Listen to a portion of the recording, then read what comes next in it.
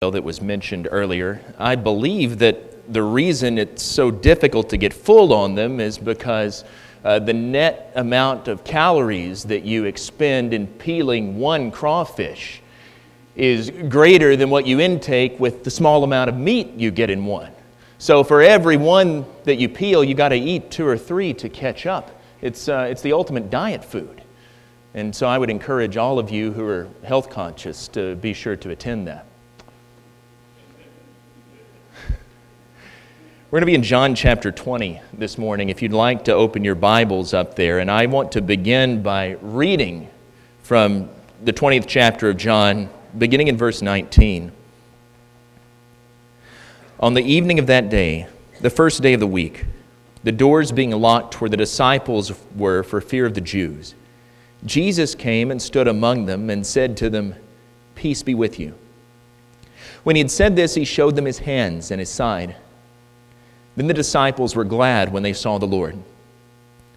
Jesus said to them again, "Peace be with you. As the Father has sent me, even so I am sending you." And when he had said this, he breathed on them and said to them, "Receive the Holy Spirit. If you forgive the sins of any, they are forgiven them. If you withhold forgiveness from any, it is withheld." Now Thomas, one of the 12, called the twin, was not with them when Jesus came.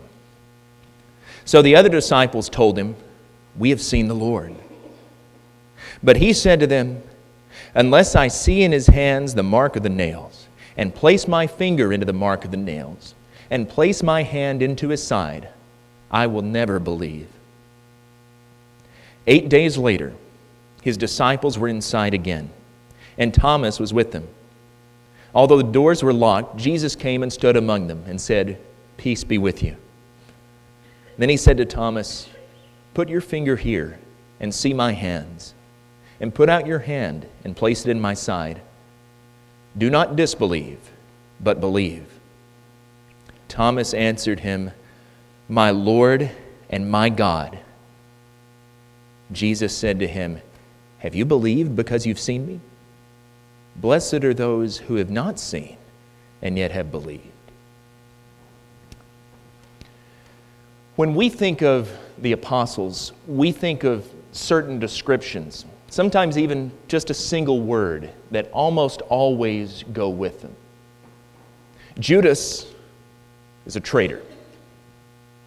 When we think of Peter, we think of the denier. Maybe we think of him as impetuous. Or maybe you think about him after the resurrection, you think of him as the rock who was so central in the early church. When we think of John, we think the disciple whom Jesus loved. And then there's Thomas, or as he's better known to us, Doubting Thomas. You almost can't say his name without saying Doubting first. It's like it's part of his name. First name Doubting, last name Thomas. In 2014, the Pew Forum on Religion and Public Life conducted a survey. And they discovered that among Roman Catholics, mainline Protestants, and the Orthodox, about 3 out of 10 had doubts about the very existence of God. Among Jews, that number was 6 out of 10 who doubted God's existence. These are religious people. They attend church or synagogue, often on a regular basis. Many of them contribute financially to support a ministry, or they support it in other ways. But they have doubts. Sometimes even people who go to church have trouble believing. Seems almost illogical, doesn't it? For people who are religious, people who go to church, to have trouble believing that God exists. The Apostle John would have found that impossible to grasp. If you read through John's gospel account, you find that he places a great emphasis on belief. In fact, he uses the Greek verb to believe almost twice as much as all 3 of the other gospel accounts combined. Just consider a few examples. You know John chapter 3 and verse 16. For God so loved the world that He gave His only begotten Son, that whoever believes in Him should not perish but have eternal life. But then there's verse 18 of that same chapter. Whoever believes in Him is not condemned, but whoever does not believe is condemned already, because he has not believed in the name of the only Son of God. John chapter 7, verse 38. Whoever believes in me, as the Scripture has said, out of his heart will flow rivers of living water. John chapter 11, verse 25. I am the resurrection and the life. Whoever believes in me, though he dies, yet shall he live. And he goes on to say in the next verse, whoever lives and believes in me shall never die. Do you believe this? John chapter 8, verse 24. Unless you believe that I am He, you will die in your sins. To return to John chapter 20, John even writes there that the very reason he wrote this book was for the purpose of creating belief. Jesus did many other signs in the presence of His disciples, which are not written in this book. But these are written that you may believe that Jesus is the Christ, the Son of the living God, and that believing you may have life in His name. John knew Jesus. He walked with Him. He lived with Him day in and day out for 3 years. He heard Him teach. He saw the miracles He performed. He saw Him die. He saw Him after God raised Him from the dead. John declares that it's faith in the risen Savior that makes us who we are. You cannot be a Christian if you not only don't believe that God exists, but you must also believe that His one and only Son came into the world to die for your sins. And if you don't believe that, John says, then you will die in your sins. Faith is essential if you're going to be a Christian. And that's a point that John hammers home again and again and again throughout his book. But then John's Gospel is also the only one to tell us anything about Thomas in any sort of detail. Thomas was a lot like John. He was an apostle too. He had walked with Jesus and talked with Him and heard Him teach and seen Him perform miracles. He loved Christ. He walked with Him wherever He went. There are a couple of stories John records in more detail that give us a little insight into Thomas. One is in John chapter 11, beginning in verse 7. After this, He said to the disciples, "Let us go to Judea again." The disciples said to Him, "Rabbi, the Jews were just now seeking to stone you. Are you going there again?" Jesus answered, "Are there not 12 hours in the day? If anyone walks in the day, he does not stumble because he sees the light of this world. But if anyone walks in the night, he stumbles because the light is not in him." After saying these things, He said to them, "Our friend Lazarus has fallen asleep, but I go to awaken him." The disciples said to Him, "Lord, if he's fallen asleep, he'll recover." Now Jesus had spoken of his death, but they thought that He meant taking rest in sleep. So Jesus told them plainly, "Lazarus has died. And for your sake, I'm glad that I was not there, so that you may believe. But let us go to him." So Thomas, called the twin, said to his fellow disciples, "Let us also go, that we may die with him." The last few times Jesus had been in Judea, the Jewish leaders had tried to seize Him and to kill Him. So there was good reason why the disciples didn't want to go back there. Lord, are you sure you want to go back? The last time you were there, they tried to stone you. Thomas is the only one to speak up bravely, boldly here. let us go also that we may die with him. He'd rather die than be disloyal to his master. It's a mark of great devotion that he shows. A few chapters later, chapter 14, verse 1, the last night before his crucifixion, Jesus says, "Let not your hearts be troubled. Believe in God. Believe also in me. In my Father's house are many rooms. If it were not so, would I have told you that I go to prepare a place for you? And if I go and prepare a place for you, I will come again and will take you to myself, that where I am, you may be also. And you know the way to where I'm going." Thomas said to him, "Lord, we don't know where you're going. How can we know the way?" Jesus said to him, "I am the way, the truth, and the life. No one comes to the Father except through me."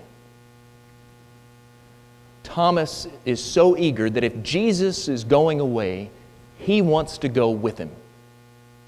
Thomas says, I don't know where he's going, but I want to be sure to follow. So what we see in Thomas is a picture of a committed follower of Christ. He loved Jesus. He walked with Jesus. He was willing to suffer, willing even to die for Jesus. He wanted to follow him everywhere he went. But now he has doubts. He has questions. Questions and doubts are not necessarily bad things. Socrates famously said that the unexamined life is not worth living. And in my opinion, the same thing is true of our faith. If our faith is blind, that is, where we never question anything, where we never ask why we believe what we believe, where we never investigate it, it has a tendency to be weak. I can think of several examples of people I know who were sheltered from anything that was critical, who were encouraged to never ask any sort of questions. Well, that's just what we believe. We've always believed it. Don't worry about it. Don't ask anything more about it. And then when a point came in their lives when they couldn't be sheltered anymore, and they started to see views that were critical of their own, it hit them like a rock. They were shaken down to their core. It not only created doubt, it created insurmountable doubt. They fell away and never recovered. You see, too many times I worry that we only believe because someone else believed. That our faith is only an inherited faith. It's not really ours. It's not personal. It's okay to have an inherited faith insofar as that goes. The younger that we are in our own faith, the more that we're going to rely on somebody else. But if we don't grow into having a personal faith, if we don't take ownership of it, if it doesn't become our faith, well, then it can end up being unreliable. So we all need to endeavor to come to the point where our belief is not our parents' or our husbands or our wives or the preacher's faith or whoever it is that we're relying on, where it's our belief, our faith. We need to be firmly grounded in what it is we really truly believe and why. Now, that's not to say that in shaping our beliefs that we don't rely on the faith and the testimony of others. You know, I've heard some people say who doubt God's existence, well, if God would just reveal, if He'd show Himself to everybody, appear up in the sky or something like that, well, then everybody believe. Why doesn't He do that? Well, God has revealed Himself. And my faith is grounded in the testimony of others. It's built upon the words of Scripture. That's the witness of the apostles and other early Christians, among others, faithful people of God. My faith is built upon the faith of other great preachers and teachers of yesteryear. It's built on the faith of my parents. It's built on the faith and example of other great godly men and women I've known. The Apostle Paul says in Ephesians chapter 2 and verse 20 that our relationship with God is built upon the foundation of the apostles and the prophets, with Christ Jesus Himself as the chief cornerstone. Our faith is built upon the experience and the testimony of other people. That's where we get the building blocks for our own personal faith. But the problem with Thomas is he just wanted to skip over all of that. Thomas didn't even want to consider the testimony, the evidence of his friends. If you read this story in John chapter 20 and get the impression that Jesus is chiding Thomas here, I think you're exactly right. Because Thomas is being unreasonable. He's confronted here with the universal testimony of his closest friends and associates, men that he's lived with day in and day out for 3 years. Peter, Andrew, James, John, Bartholomew, Matthew, they all say the same thing. They all declare in verse 25, "We have seen the Lord." They're excited. They're convinced of what they've seen. But Thomas rejects all of that. And we probably all remember his initial response, the first few words there, "Unless I can see for myself the wounds, unless I can reach my finger into the prints of the nails and into His side." What does he say? "Unless I can do that, I will not believe." The ESV I read a few moments ago is even more emphatic. "I will never believe." Not, "I have my doubts." Not, "I'm having trouble accepting it." Not, "Shock, you're kidding, you saw that." No. "I'm not going to believe. I'll never believe it." That's a dangerous way to deal with God. Doubt is one thing, but telling God, dictating to God, what you will and you will not accept as evidence is another thing altogether. Telling Him to come down and to settle things on your own terms doesn't end well. If you were in our Bible class this morning, we saw that with Job. That's exactly what he tried to do with God, and it did not end well for him. And so Jesus chides Thomas for his attitude. "Put your finger here. See my hands. Put out your hand. Place it at my side. Do not disbelieve, but believe." But if Thomas is being so unreasonable, why would Jesus even bother to appear here? Why would He even bother to offer Thomas this opportunity to see his wounds for himself? Why does He give in to Thomas's demands? I think here it's helpful, again, to consider the whole context of the story. Why would Thomas make the demand that he did? He's so unbending, so unequivocal in what he wants here. He's rigid, he's adamant. "Unless I can see for myself, I will never believe." Remember, it had only been a week since Jesus died on the cross. John tells us that on that day of the resurrection, the apostles were all meeting together in secret because they were afraid. Matthew's gospel tells us that there was a rumor circulating that his disciples had stolen away the body. Maybe they were afraid that they were going to be called to account for that alleged crime. Thomas wasn't there. Why?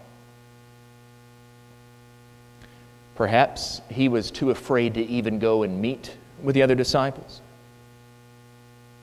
Or maybe Thomas, who had been so devoted to Christ, who wanted to follow Him wherever He went, who was willing to even follow Him into Judea, though it might mean death, maybe he was so dejected that he didn't know how to cope with all of this. He adored Jesus to the point that he said he was willing to go and to die with Him, but now Jesus had been betrayed. He'd been handed over to the Jews, who'd mocked him, put him on an illegal trial. They'd given him to the Romans who had beaten him, tormented him, and ultimately put him to death in the most humiliating and excruciating way imaginable. And all that time, he and his friends had to watch that helpless, powerless, nothing they could do. I don't think Thomas was out running an errand or on vacation or visiting a sick relative or anything like that. I think Thomas didn't want to be around his friends because he was bewildered, confused, dejected, maybe even angry about everything that had happened. So you see, Thomas isn't being belligerent towards God. Thomas is not trying to be unreasonable.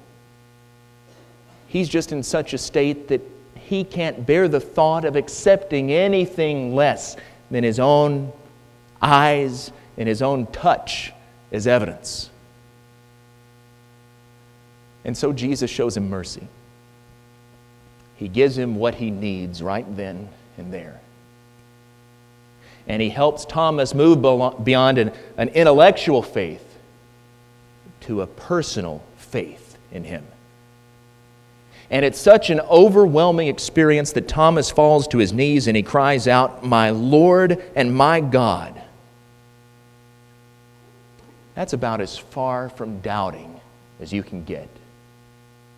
In fact, that's as strong a statement of faith as we find anywhere in John's Gospel. Think about this.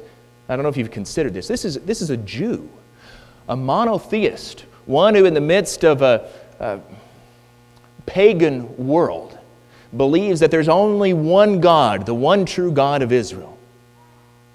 And here he confesses, "My Lord and my God." He equates Jesus directly with God. At that point, he truly believed. He'd truly been transformed. So you see, when we think of Thomas only as doubting Thomas, to forever brand him as a doubter is just as unfair as it would be to only think of Peter as the one who denied Jesus, instead of also thinking of him as that great preacher of Pentecost. They were both faithful disciples before the Lord's crucifixion. And they both, we know from Scripture in Peter's case, and we know from tradition in Thomas's case, as far as we know, they both were faithful disciples after the Lord's resurrection. Thomas is here doubting Thomas no more. Josh McDowell is a name some of you might have heard of. He's a well-known Christian apologist. He set out when he was a young man to try to disprove the case for Christ. And as a result of his investigation, he actually became a convicted believer. He wrote a book called The Evidence That Demands a Verdict. And in that book, he says, "My heart cannot rejoice in what my mind rejects." I think we see something of that in Thomas. And I think maybe at times we all can identify with that to some extent. We have doubts. We want to know things for ourselves. And maybe there are times when no one else's word is good enough. Is that a lack of faith? I don't think so. Thomas certainly didn't lack faith in who Jesus was. Whose faith is greater? The one who never doubts at all because they're never critical of their faith in any way. They never investigate. They never ask questions for themselves. Or the one who doubts and investigates, but then moves beyond that to belief that's sure and certain and convicted. So when we have our doubts, let's think about doubting Thomas. And let's remember that he was so much more than a doubter. He was one who loved the Lord with all of his heart. Maybe his doubts were even born of that. His sadness, his uncertainty. Thomas was beat up by life. And oh, can't we identify with that? A lot of the times that we come to doubt is when we don't understand why things are happening to us. So Thomas was someone who needed to search for the truth. But when he found it, he embraced it wholeheartedly, fully, completely, with everything that was in him. We can trust others, but let's all be interested in searching for ourselves. In that sense, Thomas is actually someone for us to admire, to emulate. And let us, above all, be like Thomas in his single-minded dedication and devotion to Christ, in his desire to really know for himself the risen Lord. Now, maybe you're here this morning and you've never come to know the risen Lord for yourself. He invites you, like Thomas, to come and to have belief in Him this morning. Put your trust in Him. Repent. Turn from yourself and your life of sin. Turn to God. Be buried with the Lord in baptism. Have your sins washed away. Embark on that new life as a believer in Jesus. Or if you're here this morning and you already are a Christian, maybe something stands in the way of that life that He offers. If there are any changes that you need to make in your life this morning, it's the Lord's invitation while we stand and while we sing.